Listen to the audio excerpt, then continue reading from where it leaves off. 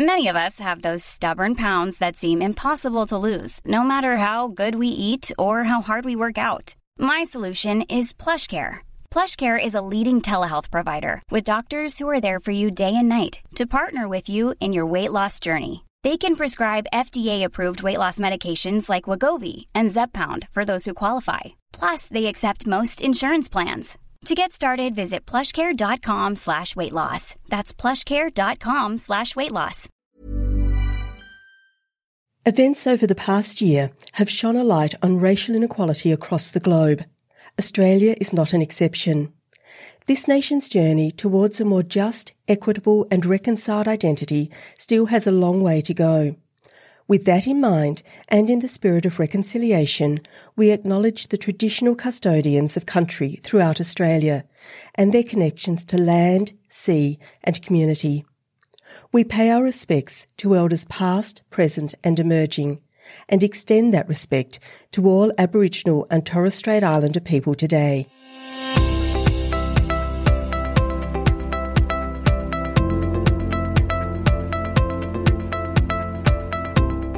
In 2015, governments around the world embraced the Sustainable Development Goals. SDG 3 aims to ensure healthy lives and well-being for all people by all ages by 2030. And of course, the global pandemic has disrupted this and other goals adopted 6 years ago. But might this be a possible moment in time to reset our pathways to make the achievement of health for all by 2030 a real possibility? Welcome to Policy Forum Pod, the podcast for those who want to dig a little deeper into the policy challenges facing Australia and its region. I'm Anna-Greta Hunter. I'm a cardiologist and the Human Futures Fellow for the College of Health and Medicine. And I'm so pleased to have Sharon Bessell back with me today. Hi, Anna-Greta. Hi, listeners. I'm Sharon Bessell. I'm Professor of Public Policy here at the Crawford School. And I missed last week's excellent podcast on climate change, but it's great to be back this week. Oh, we missed you, Sharon. Policy Forum Pod is, of course, produced by policyforum.net. We're part of the Crawford School here at ANU, and the Crawford School of Public Policy is the Asia Pacific's leading graduate policy school.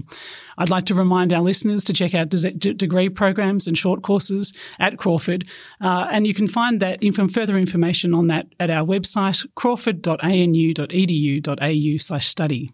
So, Sharon, what have we got on for today's episode? We have a very exciting and a very special episode this week. So this week there has been released a special supplement of the Medical Journal of Australia, and that has some of Australia's leading thinkers looking at a whole range of issues around health equity and inequality, and imagining that we are in 2030 and then working through how we have in 2030 achieved what today seems to be very elusive, and that is the goal of health and well-being for all. And in that supplement, they imagine what happened to make the goal real. So today we have two of the contributors to that volume to talk with us through some of the challenges that we're facing, from things like housing insecurity and precarious work through to poor nutrition, and exploring the solutions that can take us towards equity and justice, and ideally in that imagined 2030 where we actually do have health equity for all.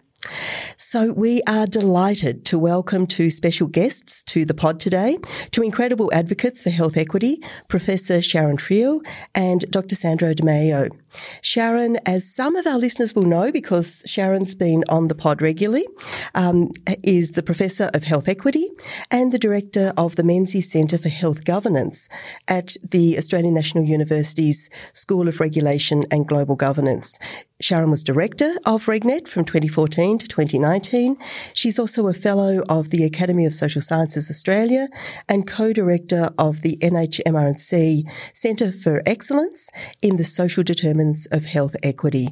And Sharon has published widely on these issues and is also a real driver for policy change. Sharon, great to have you with us today. Lovely to be back, thanks. Sandro is a medical doctor and a globally renowned public health expert and advocate. He is the Chief Executive Officer of Vic Health, and it is Vic Health that has been the driver for this special supplement of the current edition of the Medical Journal of Australia. Vic Health is Victoria's peak prevention and health promotion agency. Sandro was previously a medical officer for non-communicable conditions and nutrition with the Department of Nutrition for Health and Development at the World Health Organization, and a former CEO of EAT Foundation, a science-based global platform for food systems and transformation. And again, Sandro, like Sharon, is one of the leading thinkers in issues around health equity and the social determinants of health. Sandro, great to have you with us today. Great to be here. So we want to work through today some of the challenges that you identify in this supplement, but we also want to move on to look at some of the solutions and how we move forward. But let's begin with some key definitions. Sharon, can I ask you a fairly fundamental question, but one that I think is really important to frame this conversation? What do we mean when we're talking about the social determinants of health? Wow, great question, Sharon. Well, so the social determinants frame came, back in the 90s, I think, wasn't it? When really there was a move to understand that there was something at the societal level that was contributing to people's health, not just at the individual level. And so really demonstrating and pushing for action beyond the individual level of responsibility. So the conditions of everyday life, the conditions in which we are born, grow, live, work and age, so whether that's where we work or our education or the quality of our housing, these are our daily living conditions. That's part of the social determinants. But the other part, which is often left off because it's much more politically difficult, are the issues to do with power, money and resources, those big structural drivers that shape society and that shape our daily living conditions. That's, I hope the listeners are not thinking, oh, for goodness sake, that was a terrible definition of the social determinants of health. No, I think that was an excellent definition, and the listeners are going to be saying, okay, we want to know more. So Sandro, Sharon, I think, has given us a superb framework to start this conversation, as we would expect from her. But how, perhaps you can give us the significance of this in the Australian context. How significant are the social determinants of health in terms of the impact on burdens of disease and illness in Australia? Well, they're really everything. I can kind of stop there because that's how important they are. But they really, shape every aspect of everyone's lives. They're the structural, commercial, cultural determinants that really, influence whether an individual is able to enjoy and achieve good health. It's everything from the environment and opportunities even before you're born, as you're developing in utero, all the way through to influencing the way that you age, where you die, how you die, and whether you live for 30 years with chronic disease or enjoy a good quality of life right till the end. The social determinants influence every aspect of health across our life course. And I think you can often listen to the social determinants and an expert like Sharon, who is world renowned. She's very modest, but we're very lucky to have Sharon's leadership in Australia and to have brought the kind of global thinking of the Commission from its epicenter in Europe to Australia so early, and to foster a strong research and policy focus here in Australia. It's very easy to listen to that definition and think, oh, it sounds abstract. It sounds sort of out there somewhere, or it sounds sort of something that doesn't relate to me.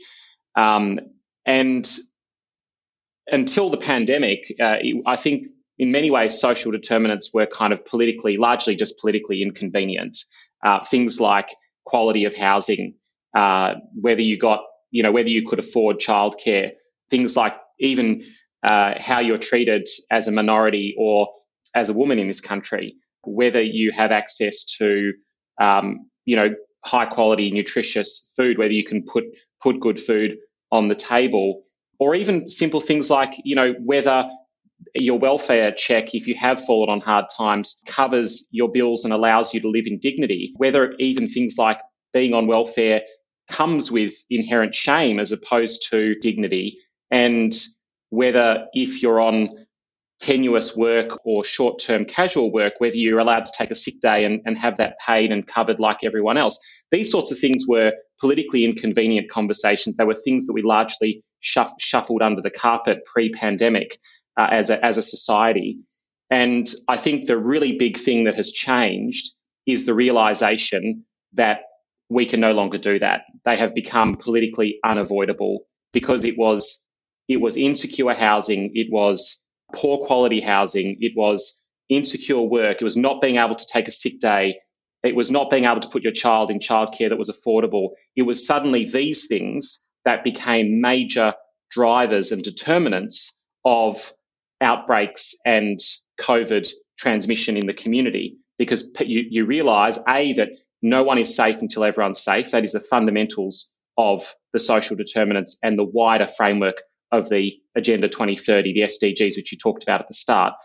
But also that if you don't afford these basic rights, and that's what they are, to all people, then you leave everyone more vulnerable, but you also leave certain individuals in society far more vulnerable to poorer health outcomes. And COVID suddenly made that very real for everyone. Now, previously it was heart disease, it was diabetes, it was cancer, it was mental illness. All of these things are overwhelmingly burdening individuals who already face greater barriers, lower income families, single parent households, Aboriginal and Torres Strait Islander Australians, individuals who face significant barriers to achieving and maintaining good health because of the social determinants. But COVID has made that so real and so politically unavoidable that, I think now for the first time in my career, which is relatively short compared to many others, the social determinants have become politically unavoidable rather than simply a political inconvenience.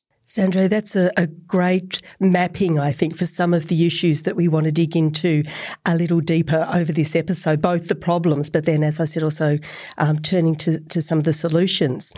Before we start to dig into those issues that you've raised, Anna-Gretta, I want to pull a little bit of a switch here and ask you a question, because you're a medical doctor, you're a specialist cardiologist, and I'm just really curious at this point how you see the social determinants of health playing out in terms of heart disease. I'll start by paraphrasing what Sandro said. It's everywhere. It's such an extraordinarily important part of the clinical work that we do in medicine, in hospitals, in general practice, in private practice for specialist doctors.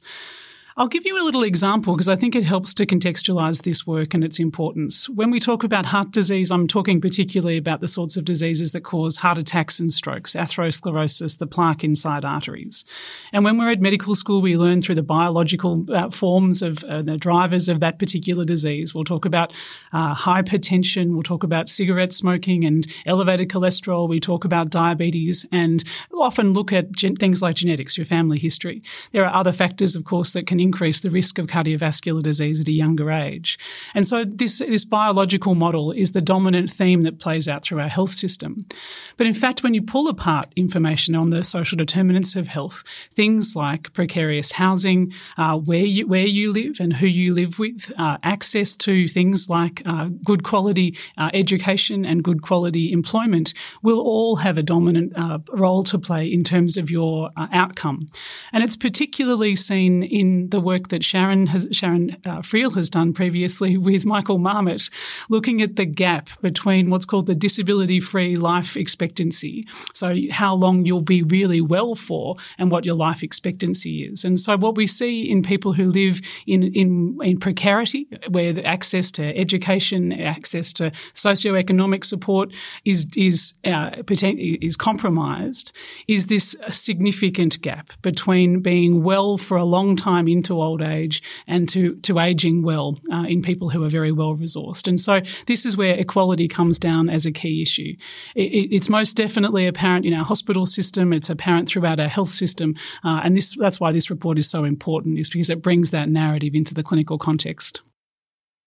Thanks, Anna-Gretta. It's really interesting to get their kind of view on the ground as well. I just wanted to a quote that a young person, about a 15-year-old Victorian brought up a few weeks ago, and I thought it so perfectly explains the social determinants. So this came from a 15-year-old living in regional Victoria, and he said, we might all be in the same ocean, but we're not all in the same boat. Some of us are cruising through the pandemic in a yacht, while others are in a leaking dinghy. And I thought that really, for me, painted the clearest picture from a teenager of what the social determinants are. That, yes, we might all live in the same world, and even that we can probably debate about, but, we're not all in the same boat. So let's look at some of these issues in a little more detail and step through the kinds of things that need to change if we are to address those negative social determinants. Sharon, in your article in the supplement of the Medical Journal of Australia this week, you talk about the importance of two big issues, both income and housing. Can you talk us through the relationship between income and housing and poor health, and particularly how power starts to play out within that? You mentioned in the introduction, the fundamental importance of power. So how do those things come together to create a situation within which people simply can't achieve good health? Yeah, so there's three things that really matter for health. There's material resource, there's a sense of control over our lives, and there's a voice in the decision-making processes of things that affect our life. Amartya Sen, a Nobel Prize economist, speaks about this sense of freedom to lead a life that we have reason to value, and these three elements being vitally important capabilities, and they're all shaped by the social determinants that we've been speaking about. So how does income and housing contribute to that? And I suppose the first thing I want to say is, so money matters for health, but the unequal distribution of money matters for health inequities. It's not always the same thing, and that's the same with housing. So we have to keep a very, very deliberate lens on the inequality if we truly want to address issues of power, money and resources. So income gives us material resource, of course, to be able to buy and live in ways that are reasonable for our well-being. It also gives us a sense of control over our lives. If we don't have enough money, if we don't know where money is coming from, if we don't know if we've got income security, that creates a stressor within us, which has both a physical and a mental health consequence. It increases our risk of cardiovascular disease, and it also absolutely increases our risk of mental poor health. So income sort of affects us at the individual level in multiple ways, but it also, and the inequality in income affects us as a society. So the greater the inequality, the income inequality within society, the lower levels of trust, the lower levels of engagement, the lower levels of social connectedness that we have within society, greater fragmentation. And we know that that really matters from a much more sort of population level in terms of a sense of well-being, a sense of we're all in it together, yes, and getting behind initiatives. Housing, of course, is a basic requirement for shelter, but it's also, if you think of what does an address give us? An address allows us to have a driver's license. It allows us to register for a GP. It allows us to engage in health and community services, to access services that are really important to, for example, find a job, blah, blah, blah. So housing is a basic, as Sandra mentioned, a basic human right in terms of addressing those basic rights, but it gives us so much more. And so some of the interventions that we saw around housing particularly through the states and territory governments, went a long way to think about shelter. And indirectly went some way to help address these kind of intangibles of housing. And wouldn't it be fantastic if we had, like you've got down in Victoria, Sandro, where the Premier introduced a significant spend on social housing. Imagine if we had that really rolled out through the budget that's coming up very soon. Sharon, I just wanted to follow up on that. And I think that example of social housing goes back to the issue of power and who holds power and who is able to influence the agenda. But you talked about the work of Amartya Sen. And one of the really powerful things that has come from his work that has been picked up from others is the way in which shame shapes people's lives. And so when we start to blame the individual for their lack of income or their poor housing, then we're transferring to that person a sense of shame that they will often carry with them in everything they do, particularly in this area of social housing, but also in relation to income and when people are receiving benefits. How do we start to seriously address the shame that often comes with those things that, as both you and Sandro have said, are actually human rights, not charity? I think some of the framing work that Vic Health have been doing would be very relevant here. So I might just kick off and then I'll perhaps pass to Sandra if that's okay. But to me, there's two ways that we often come at the social determinants of health. We put a sticking plaster on population groups. And I'm doing inverted commas I forgot we're on radio. We put a sticking plaster to help populations who are absolutely in need. But what that does is it keeps the conversation about those individuals, those population groups, which goes to your point, I think, Sharon, around then we're talking about the people, and it's very easy then to have a headline in the newspaper that's about and I'm quoting something from work that when I was working in Ireland, and there was this thing of the feckless poor was a headline in the newspaper, which is just shocking. I think it's just immoral that we would get that sort of reporting.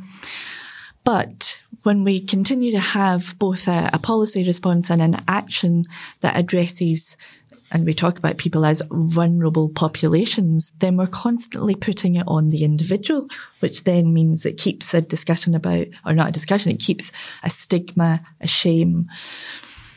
I'd love us to flip the conversation so that we're never, ever, ever speak about vulnerable groups, but that we speak about the conditions that create this terrible circumstance for people. And that means we start to talk about the systemic factors that really are the social determinants.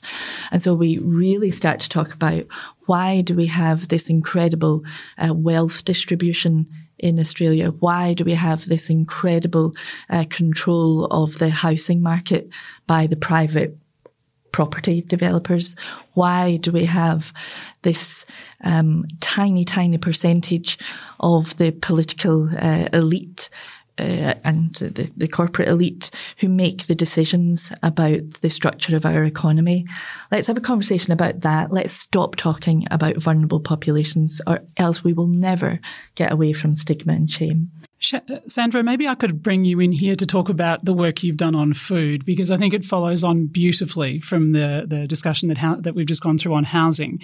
You've made the point that the problem with the diets that we see often in our community is not ever about laziness or about poor choice, but it's really about other factors, particularly access and money, power perhaps.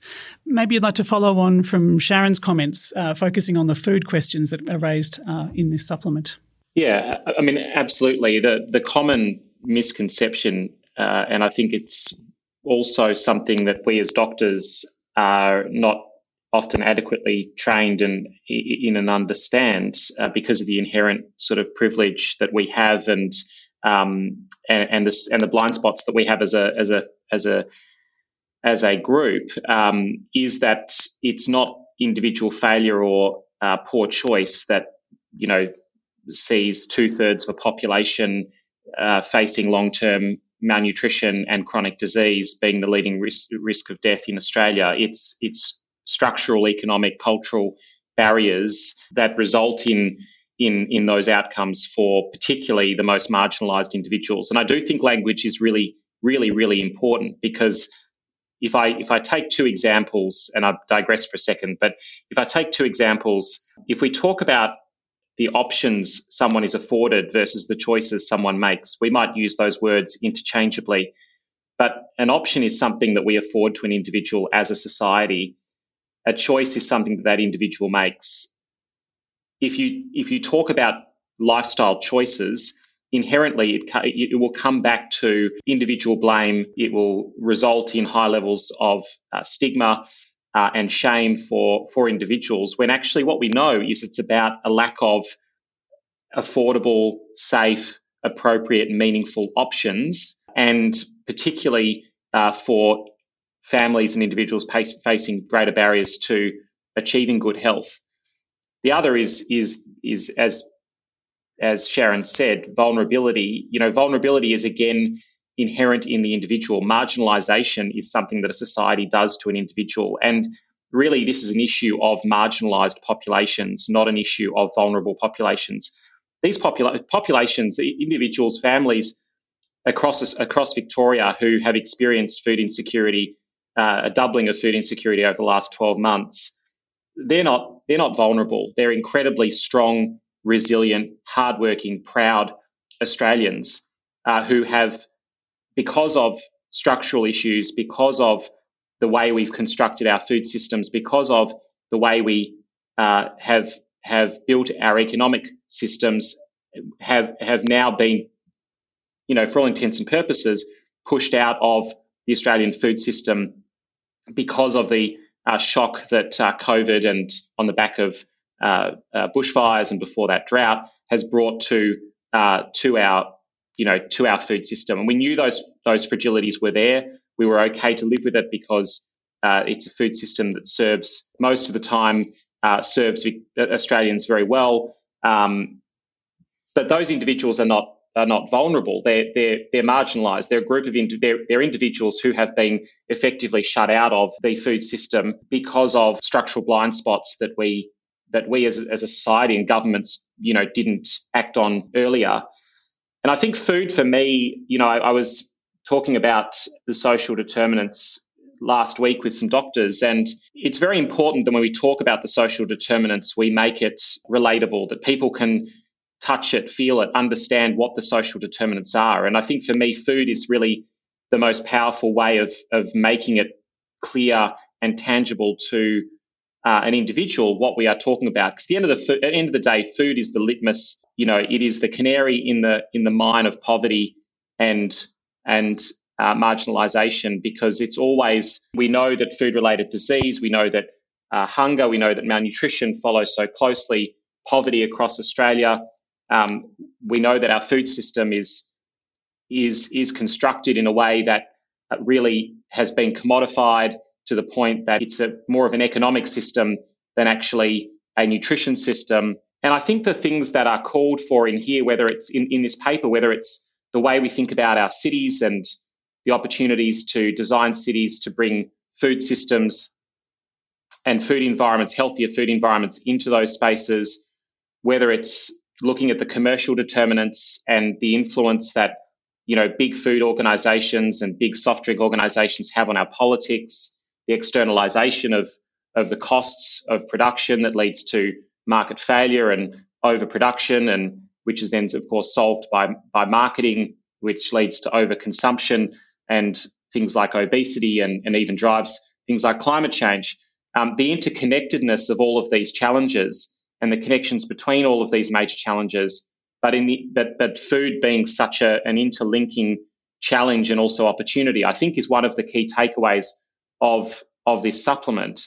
And if we go back to where we started this conversation, if we think about the Sustainable Development Goals and the breadth and complexity of those goals, 17 goals, 169 targets, 9 years to achieve health for all, and our commitments to the Sustainable Development Agenda, which we've signed on to as a country, we're going to need to find sort of, not silver bullets, but we're going to need to find the closest things that we can to bring the baseline health of populations, to lift those, to build back better, fairer more sustainably and more equitably, because it's been made so clear what vulnerabilities that will provide us, what huge challenges that will present us when we start to see the full effects of climate change, let alone, the taste of that we've had with COVID. So if we're looking for ways to address the complexity of our commitments to sustainable development, social determinants, things like income, housing, education, but particularly food and addressing our food system, one of the major benefits is that it actually has multiple dividends. It will address multiple challenges. It will address multiple indicators and multiple goals. Every goal, I can go through them, but every SDG is inextricably linked to food production, food insecurity, food inequity, and food systems. And so I think for me, it's about it's about setting the moral compass for 2030. It's about really reflecting on where we are today and what we've learnt from the last 12 months. And it's about finding, some clear opportunities that we need to invest more heavily in, many of which are the social determinants of health, to get us to a much healthier place by 2030 as a nation. Sandro, that connects so many issues together. And as you were talking about choices, I was thinking of that quote that you gave, that very powerful quote from the 15-year-old about us being in the ocean but in different vessels. And of course, if you're in the yacht, you often have the choice to jump into the smaller boat.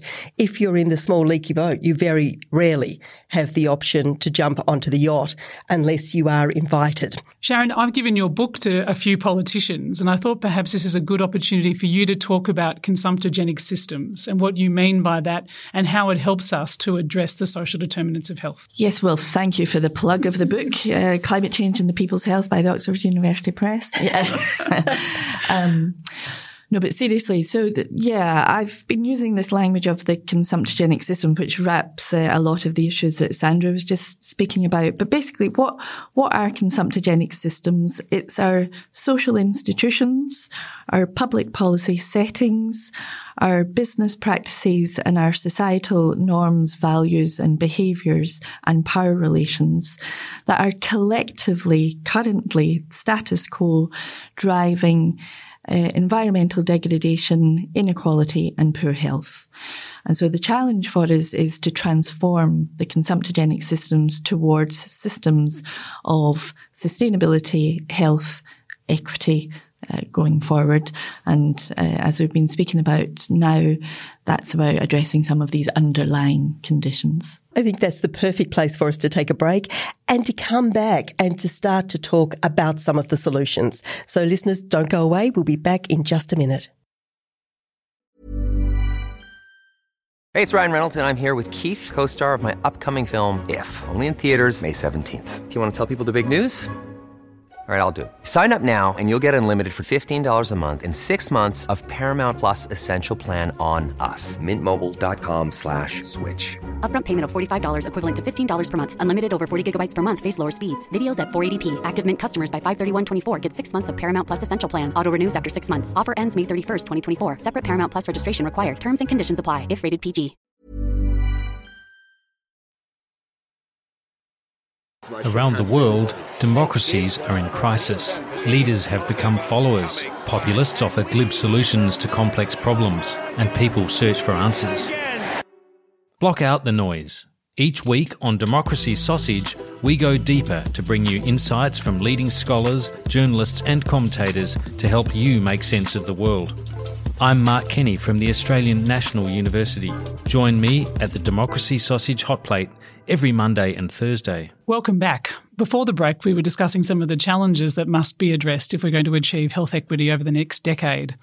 It's a pretty depressing picture when we look at some of the challenges, but some of the opportunities are also quite inspiring. So let's turn now to what some of the solutions might be.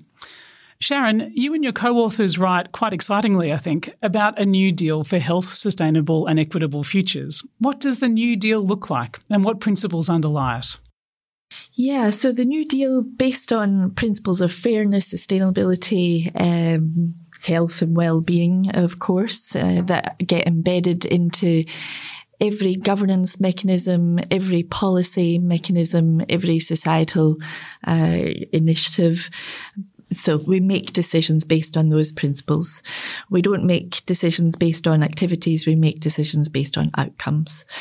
A new deal for the future would mean we address many of the issues that we've just been speaking about on the podcast, issues of income, issues of housing, issues of education, issues of food system, etc.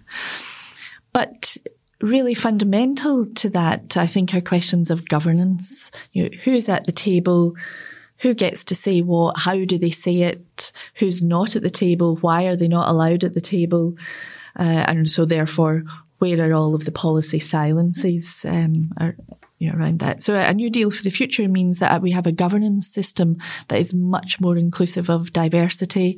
We have not just men. We don't just have people of particular shapes and sizes. We have a whole diversity that is Australian culture. And so that diversity of voices means we have the needs of a real variety of communities in Australia being represented.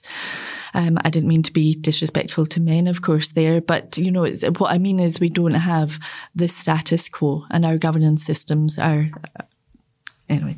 I was going to explicitly ask about how we address issues of gender equity in your New Deal, and so you've explained that to us quite nicely. That diversity of representation is a really important part of making a healthy future. Yeah, and a range of some beautiful work that Sandra and colleagues through Vic Health have, and with the supplement actually, has really been privileging the voices of the youth or younger voices in society. As I get older, I would like to say, let's make sure we have the spectrum of age represented. But I think it's really important that we have youth voice, because that to me is where we have the voices of hope for the future. So, Sandra, how do we engage communities in this process? How do we bring people along on the journey? How do we make sure that our governance and our future really brings people into the same boat, perhaps, to stretch that analogy? Have you got a strategy in place at Vic Health? Well, I think the first step is to listen. And we have 2 ears and 1 mouth, and so we should use those in the ratio that we have them.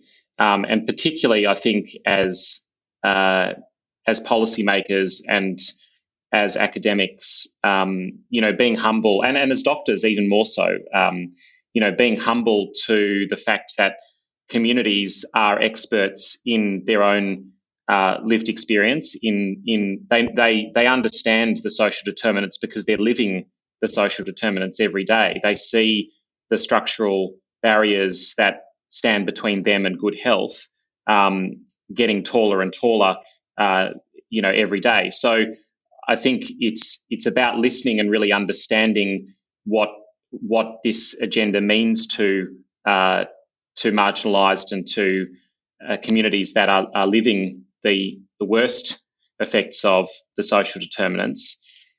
I think it's also within that.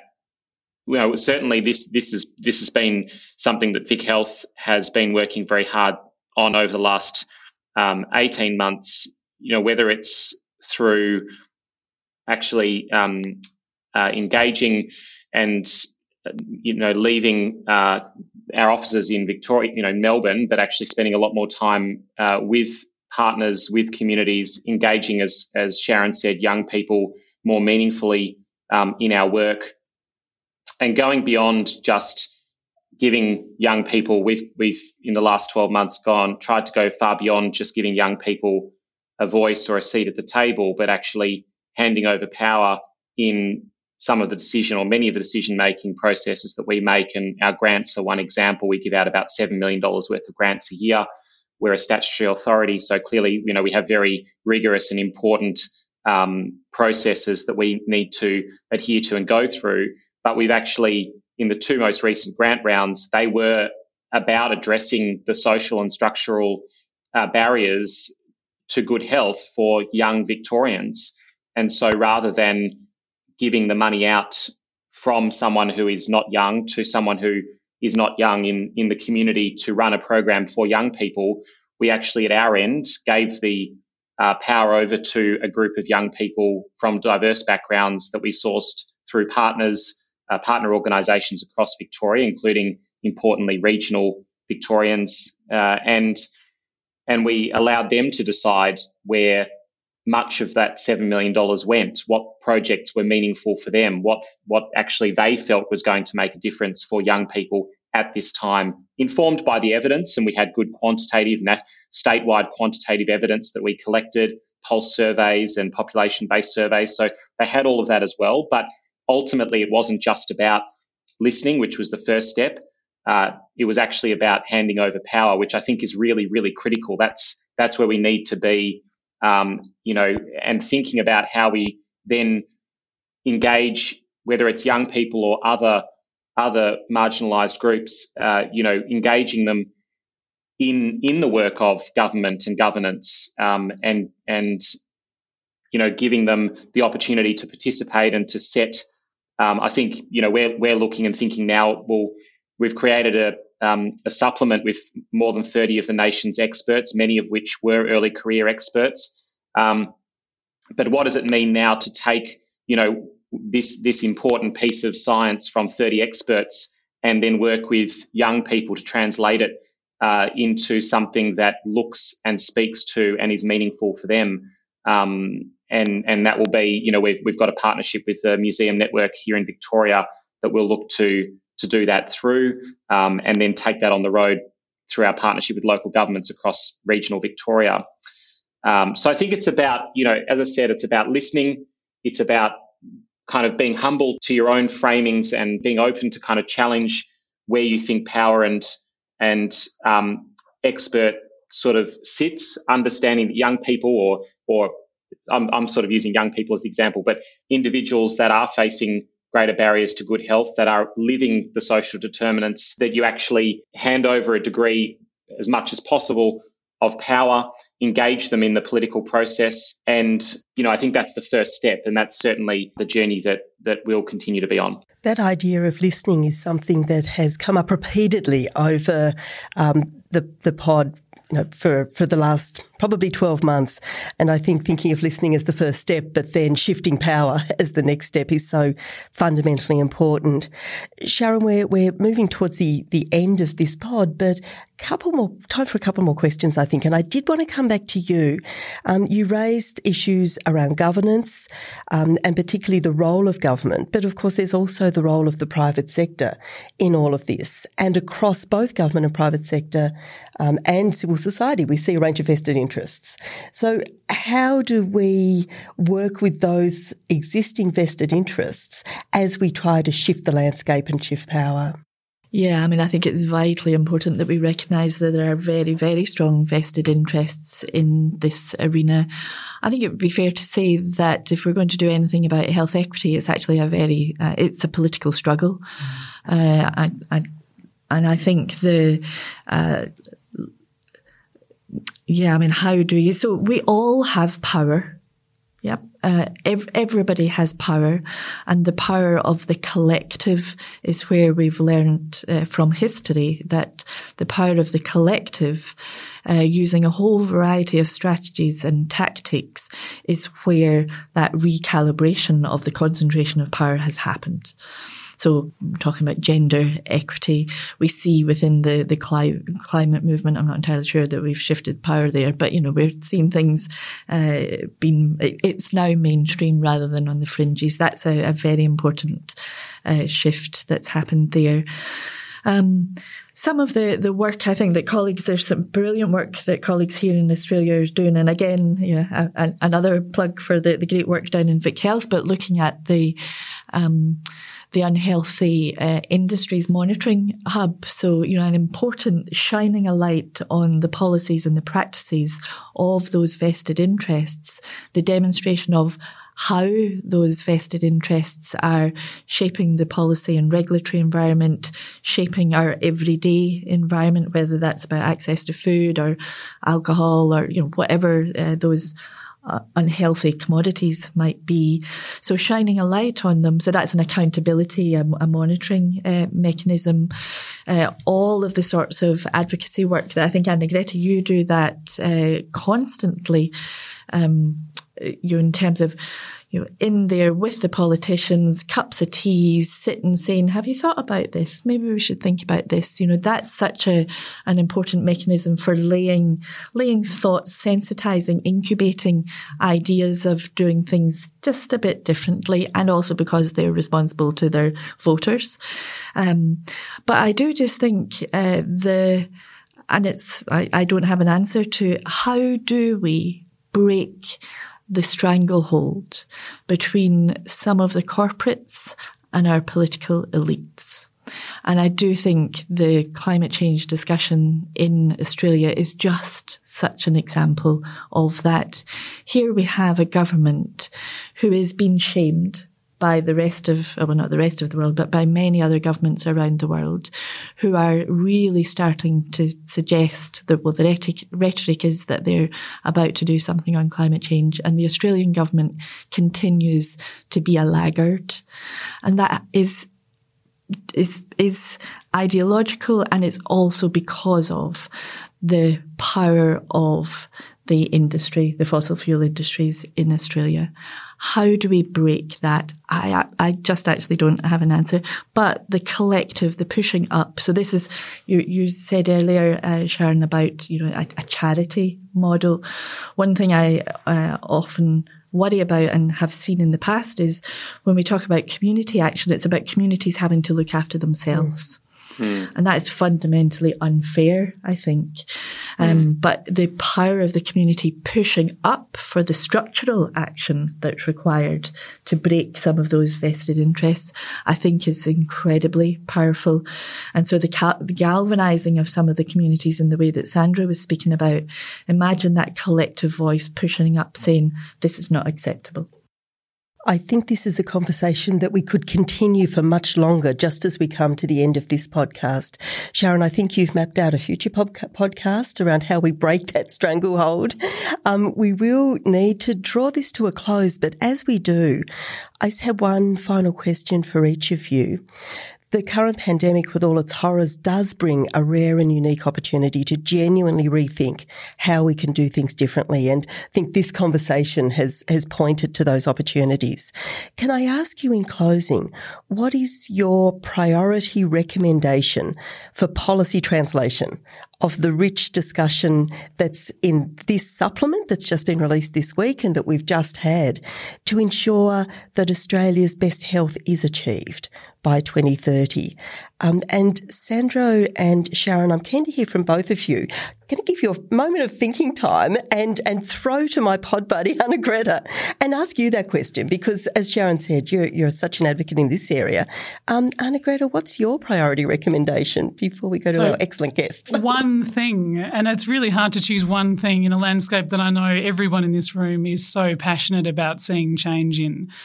I think the pandemic has shown us the power of the health voice. I think we've seen the power of health intervention. I think we've learned the power of listening to expertise. I think taking all of that on board is a really important part of achieving our best future.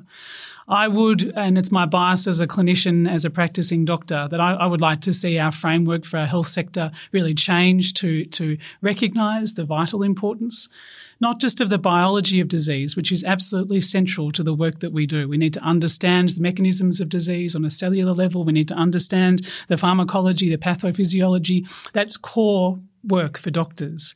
But when we fail to recognise the broader context or of the social determinants and the environmental context, we don't give the best possible outcomes for the health and well-being of our community. So if we flip that paradigm so that we're training our next generation of health leaders, our next generation of health workers toward understanding biology, society and environment sit side by side and all have an equal power and weight into the health and well-being of our community. Fabulous. Thanks, Anna-Greta. Sandro, it's a hard ask, but a priority?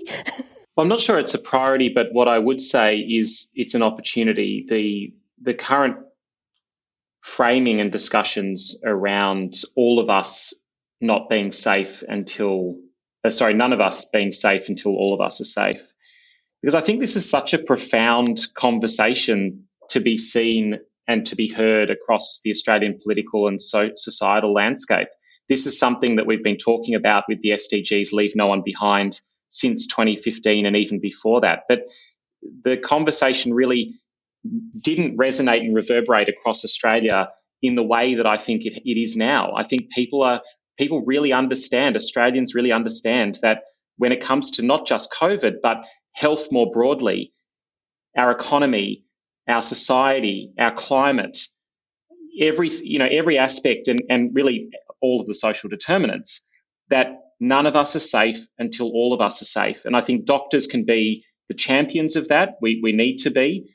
But I think that is such a profound opportunity to channel that discussion and that energy and that realisation to make sure that it doesn't disappear and dissipate after COVID leaves our shores, and that the progressive policies that we have been able to put in place and the deep cracks that we had long papered over that have been revealed for what they are because of COVID with regards to inequity, that we don't forget those and that we continue to act on those. So I think if we can keep one thing in the front of people's minds as we come out of COVID, or even just continue to navigate COVID and the ocean that it is, it's that no one will ever be safe in Australia until everyone is safe. Thanks, Sandro. There's an element of optimism that we can do this in that response to that I think is just so important.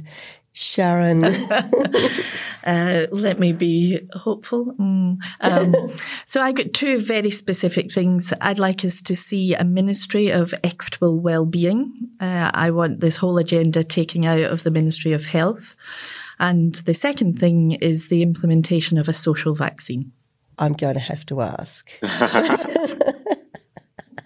A social vaccine? So a social vaccine is simply a metaphor for everything that we've just been speaking about, and it just to juxtapose against a kind of a biomedical approach. Let's have a very public conversation about the implementation of a social vaccine led by the Ministry of Equitable Wellbeing.